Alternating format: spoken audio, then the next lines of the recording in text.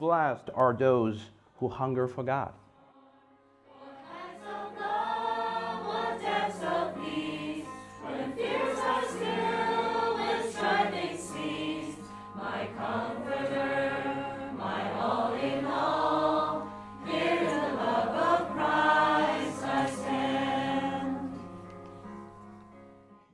Good morning, church. It's so good to be here. There are many familiar faces and friends in this church. Thank you again for love and support our family for so many years. If you never met me before, I'm the guy who currently lives in Mark Collins' house. Yeah, thank you, John, for the kind introduction just now. I was nervous when John, prayed for Tianshan Church. Since last time when he prayed for Tianshan Church, please came to visit us. So hopefully they're doing well.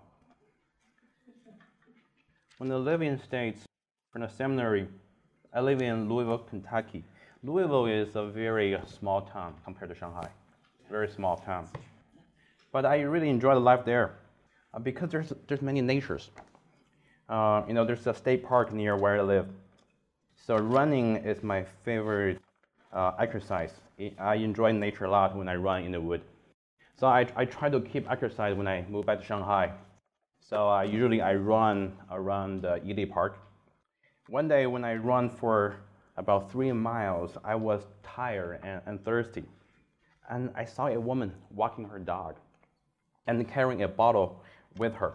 The bottle is the bottle can keep the warmth of the water. Since the local culture, people like to drink the hot water, right? It's reasonable. So I saw the woman just stop and open the bottle and pour the hot water into the cabin, gave it to the dog to drink. And I was shocked. I was staring at the dog and look at the dog. And the dog was licking the hot water with a satisfying look. That made me more thirsty. I have a tendency to join the dog, to drink some hot water. So what would you in your mind when you think of the word thirsty or hungry? So would you think of the satisfaction, the fulfillment, when you get what you are thirsty for? Or the desperation, when you desire something for a long time, but finally you just give up hope? So how about hunger for God? Hopefully we'll find the answer in this sermon. Let me just read Psalm 42 and 43 first. Then I will explain why I preached 2 Psalms in one sermon. So you will find the scripture in your bulletin, I think. Psalm 42. To the choir master, a maskil of the son of Korah. As a deer pants for flowing streams, so pants for my soul for you, O God. My soul thirsts for God, for the living God. When I shall come and appear before God, my tears has been my food day and night. Well, they say to me all the day long, where is your God? These things I remember as I pour out my soul, how I will go with the strong and lead them in the procession to the house of God, with the glad shouts and songs of praise. A multitude keeping festival. Why are you cast down, O my soul? And why are you in turmoil within me? Hope in God, for I shall again praise him, my salvation and my God. My soul is cast down within me. Therefore, I remember you from the land of Jordan and of Hermon, from the Mount Mizar. Deep calls to deep, deep calls to deep at the roll of your waterfalls. All the breakers and your waves has gone over me. By day the Lord commands his steadfast love, and at night his song is with me, a prayer to the God of my life. I say to God, my rock, why have you forgotten me? Why do I go mourning because of the oppression of the enemy? And with the deadly wound in my bones, my adversaries taught me. Well, they say to me all the day long, where is your God? Why are you cast down, my soul? And why are you in turmoil within me? Hope in God, for I shall again praise him, my salvation and my God. Vindicate me, O God, and define my course. against an ungodly people. From the deceitful and unjust man deliver me. For you are the God in whom I take refuge. Why have you rejected me? Why do I go about mourning? Because of oppression of the enemy. Send out your light and your truth. Let them lead me.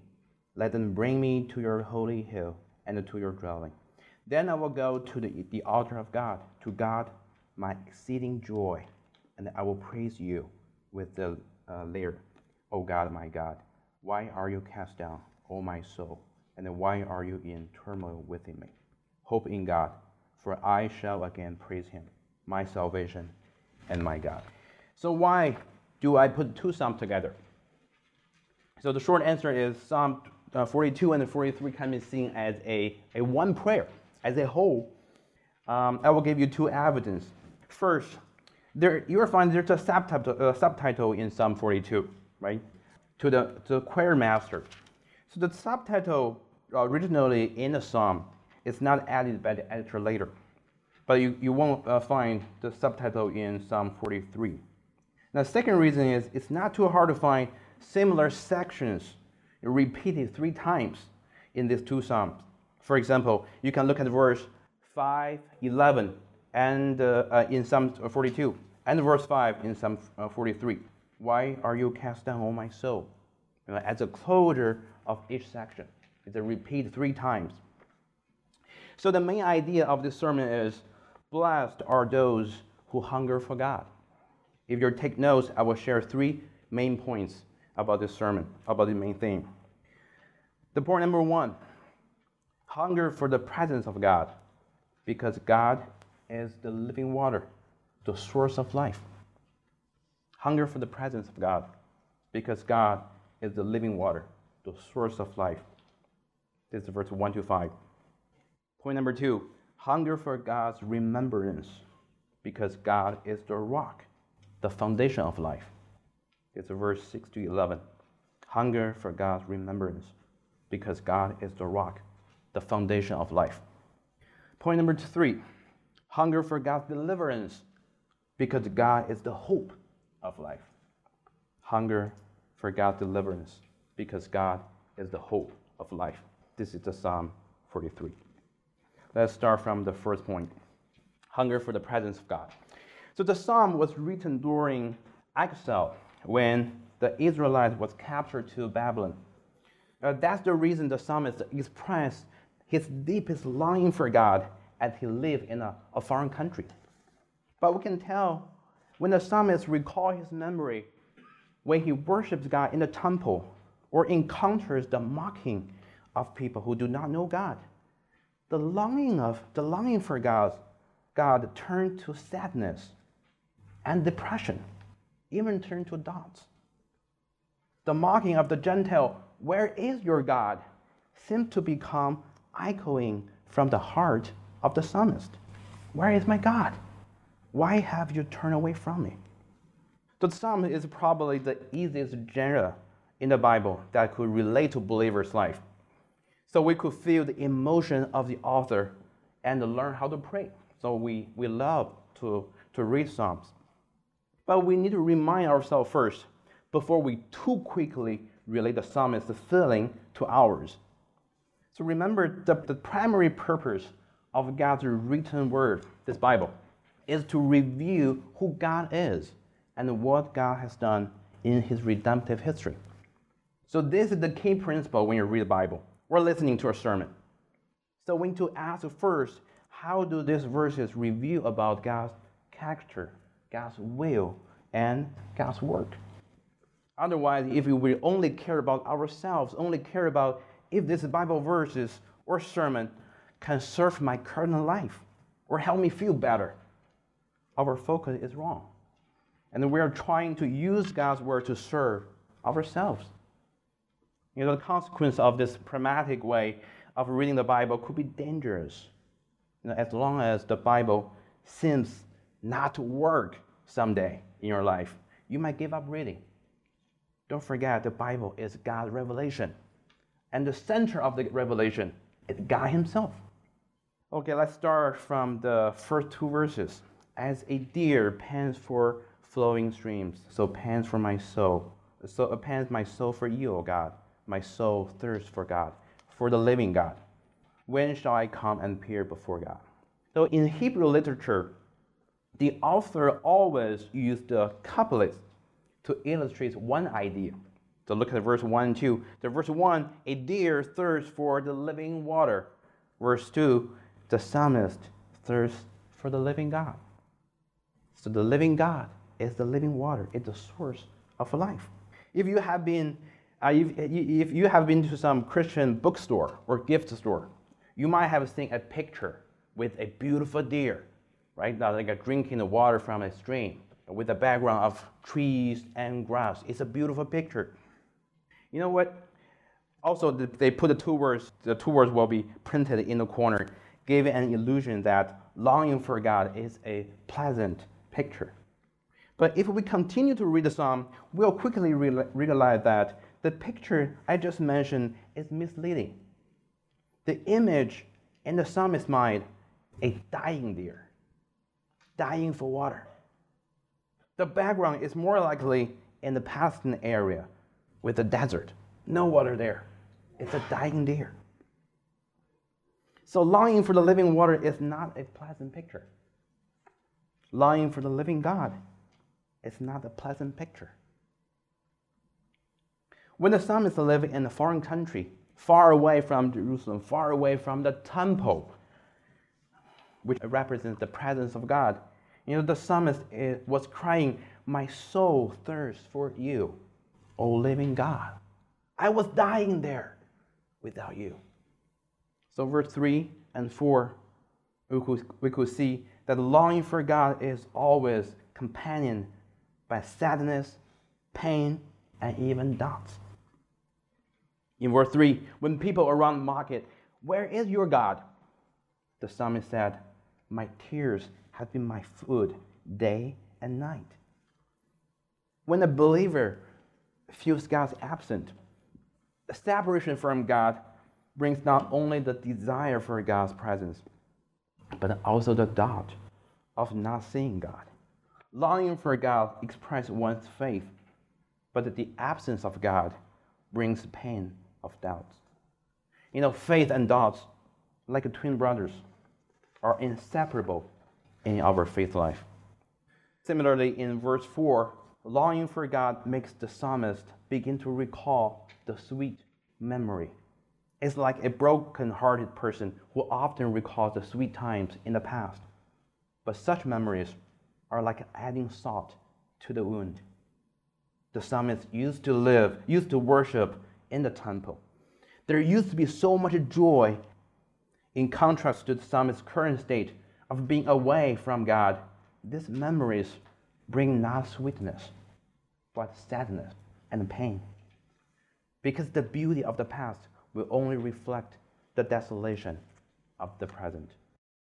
Surprisingly, the psalmist did not immerse himself in the emotions.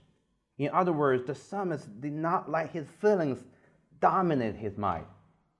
On the contrary, the psalmist began to teach his heart with truth and guide his feelings back to the track of truth. Verse 5, "Why are you cast down, my soul? And why are you in torment within me? Hope in God, for I shall again praise him, my salvation and my God." In verse 5, we seem to hear another person talking, or the voice of the God Spirit within a person. When the psalmist doubts, suffers, the Spirit of God speaks. We must pay attention and ask, is God's voice an actual question? As if God did not know why the psalmist was sad? Or is God's voice a rebuke? As if the psalmist's feeling was a mistake, unacceptable before God? No, the answers are both negative. The voice of God's Spirit is gentle and enlightening. God is not ignorant of our situation, nor is God incapable of being considerate of our weakness. The voice of God's Spirit is like a gentle groaning, as written in Romans 8:26. Likewise, the Spirit helps us in our weakness, for we do not know what to pray for as we ought. But the Spirit himself intercedes for us with groanings too deep for words. The groaning of the Holy Spirit is a great comfort that we can safely pour out our hearts before God. The groaning of the Holy Spirit is also enlightening, making our foolish hearts wise, making our complicated minds critical clear, turning our eyes from our circumstances to God himself. Remember, God once asked Adam, who hid because of fear, "Where are you?" God's question brought Adam's confession. God once asked the self-righteous Job, "Where were you when I laid the foundation of the earth?" God's question brought Job's humility. God once asked Jonah, who was angry with God, "Is it reasonable for you to be so angry?" God's question allowed Jonah to see God's great mercy. God's words is enlightening. In verse 5, we find that God speaks in psalmist's heart, which testifies that God is not absent at all. Even though the psalmist feels the opposite, God's voice allows us to see the truth that we cannot see. So, brothers and sisters, don't be discouraged. God is never absent. For Christians, we do know that when Jesus died on the cross and was resurrected 3 days later, Jesus replaced the temple as the only way to draw near to God. As long as you are in Christ, God is present.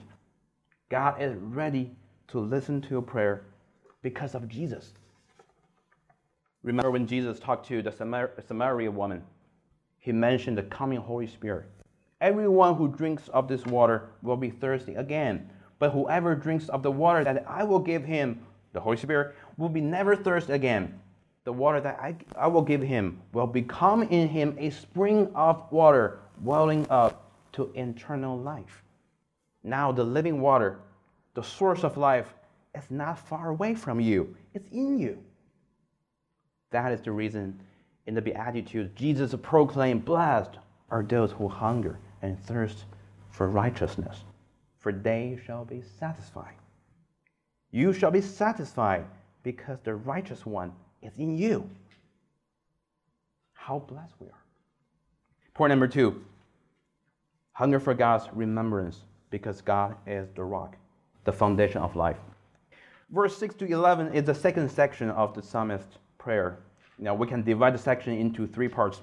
The first part, 6 to 8, the psalmist remembers God from a long distance. The second part, 9 to 10, the psalmist complains that God has forgotten him. And verse 11, God responds as same as the verse 5. So in the first 2 parts, we can see a contrast between 2 words, remember and forget. Both words in the Bible are covenantal language. What that mean? Covenantal language. That means remember and forget is not used to describe mental problems. Like we see today, I forget or remember somebody. Remember or forget in the Old Testament always talks about the covenant God has established with his people. So the psalmist's frustration was he tried hard to remember God's covenant. He tried hard to live a covenantal life, keeping his promise to follow all the covenantal instructions. What that means, the law. The law is the covenantal instructions. Even the psalmist was living in a Gentile country, far away from his hometown, being mocked by the Gentile people. But somehow the psalmist seemed to lose hope, feeling that God has forgotten his part in the covenant. When God established covenant with King David, God promised that his kingdom would be an everlasting kingdom. The psalmist's frustration is why I am still here in a gentle country, ruined by the foreign king. Where is the forever kingdom you have ever promised? Are you unfaithful to the covenant? This is the question the psalmist had. So from the new covenant perspective, we know that God did keep his promise in the covenant with his people. He prepared Jesus as the forever king, bring forth his forever kingdom. Also in Nehemiah, he proclaimed, our God, the great, the mighty, the awesome God, who keeps covenant and steadfast love. Our God is the faithful God. He never breaks his promise. But for the psalmist, he did not see what we have seen. So in verse 9, he cried to God, my rock, why have you forgotten me? The psalmist called God my rock. Rock usually represents God's salvation in the Old Testament. Rock is the foundation of a city. The same thing. Salvation is the foundation of one's life. When God's people were thirsty to death in the desert, God asked Moses to strike the rock. Water came out from the rock. God's people were saved. When Moses desired to see God's glory, God said, you cannot see my face, for man shall not see me and live. Then what? God hid Moses in the rock. The rock is the salvation provided by God. The psalmist's pain is understandable when he feels God has forgotten him. Because being God's people means they are involved in the covenant with God. Being forgotten by God means being kicked out of the covenantal group. There will be no salvation outside of God's covenantal people group. The church is the new covenantal people group. If there are some non-Christian friends here this morning, you need to pay attention. Whatever reason brought you here this morning, it's so good having you here. If you are interested in the good news your Christian friend shares with you, if you're longing to improve your life status, or trying to get some wisdom from Christianity to solve the problems in your life, whatever the reason is, you need first to understand what is your biggest threat of life or the bad news of your life. Otherwise, you won't understand the good news as your Christian friend preached to you. Your biggest threat of life is not from an unjust authority. It's not from a corrupt culture. It's not from an unfriendly society.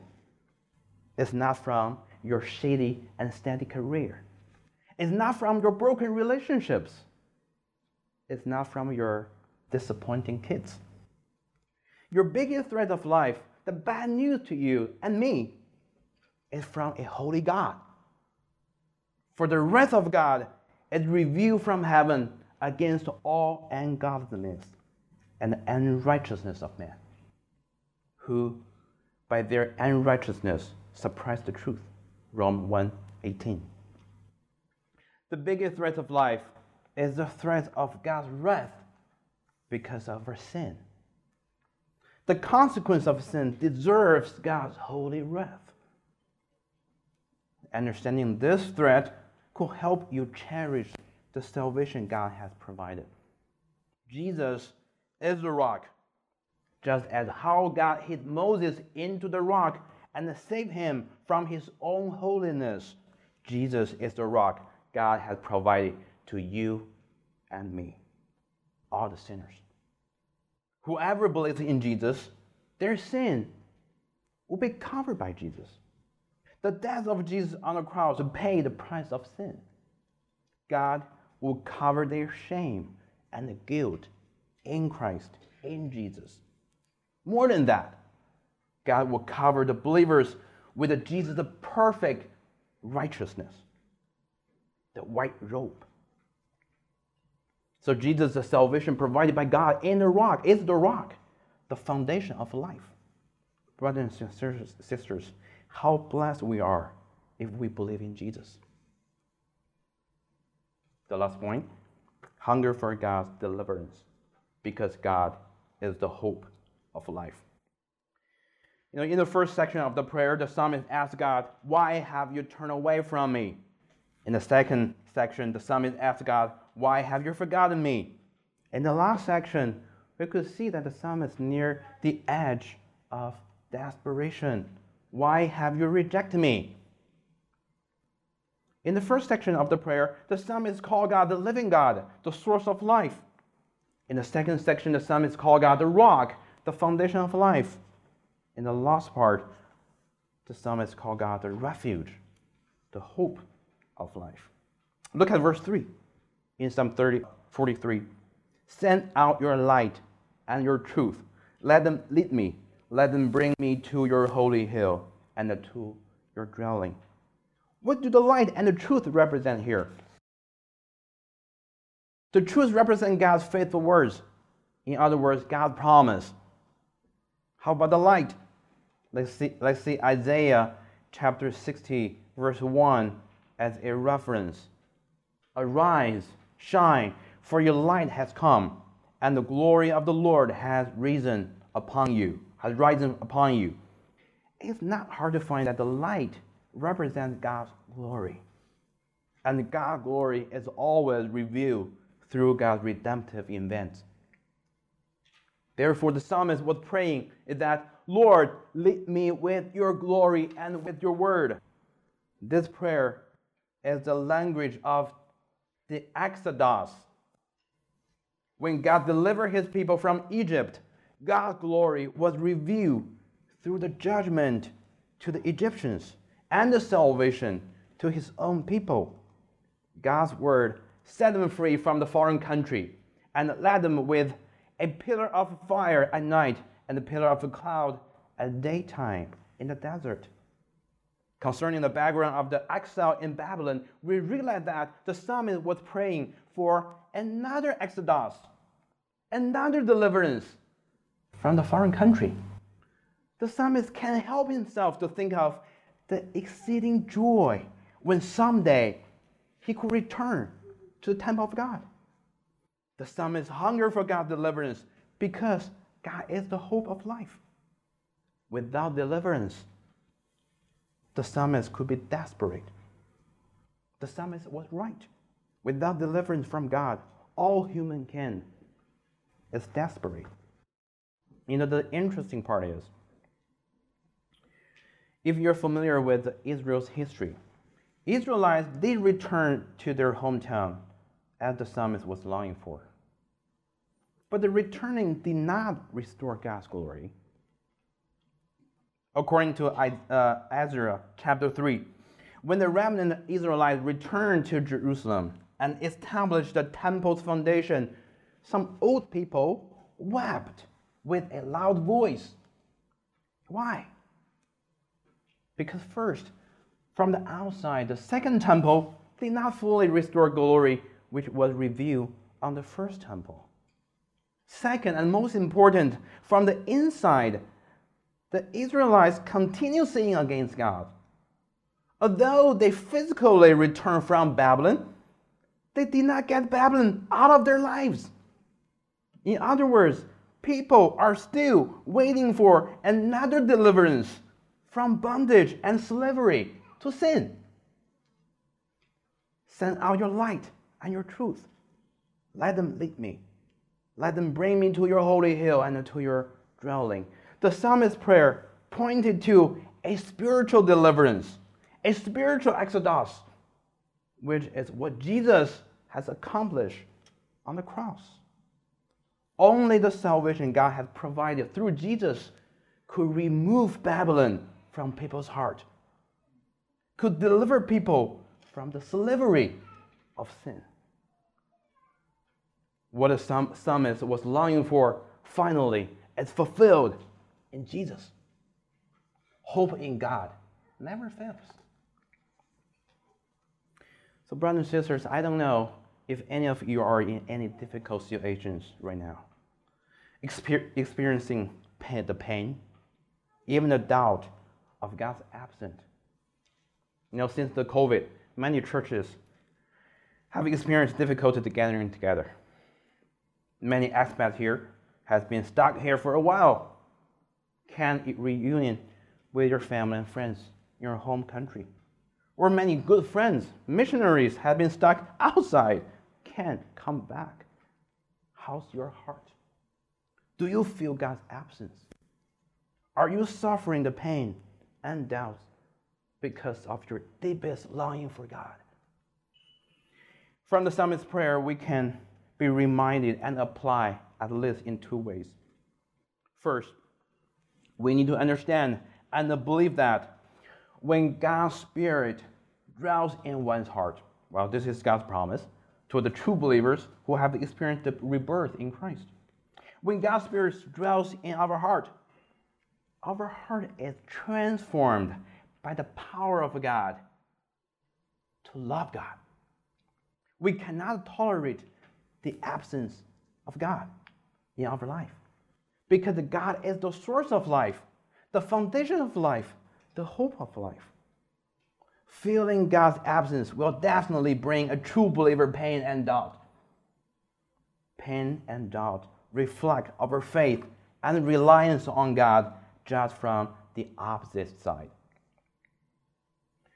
Second, we need to pray when we long for God's presence. From verse 5, we learn that we ought to praise God. To praise God means we acknowledge God is good. We need to preach this absolute truth to ourselves again and again, especially when we are in pain and doubts. God's beauty and unchanging character could be the great comfort to heal the bitterness of our hearts. Not only pray to God or talk to God, but also we need to spend time listening. That means Christians need quiet time. When you pray, not just give a report or a wish list to God, but to listen, to wait for God's voice. That means the prayer before the meal is not enough. That means the public prayer during the worship is not enough. You and I need more quiet time before God to pray and to listen. You might pray and be quiet when you walk your dog. You might give the dog the hot water, but don't forget to drink the living water when you are thirsty for God. If you don't have a dog, you can walk your kids. You might pray and be quiet when you run and before you start the engine of your car in the morning. Spend some time to pray and be quiet. When you wake up in the morning, don't look at your phone before you get up, but pray. When you accidentally wake up in the midnight, you better pray. Then God may teach your heart when you're ready. May God's own words comfort your heart. Let me pray. Lord Jesus, we praise you. You are the source of life. You are our foundation of life. You are the hope of life. I pray that you teach our hearts and comfort us. We pray this in Jesus' name. Amen.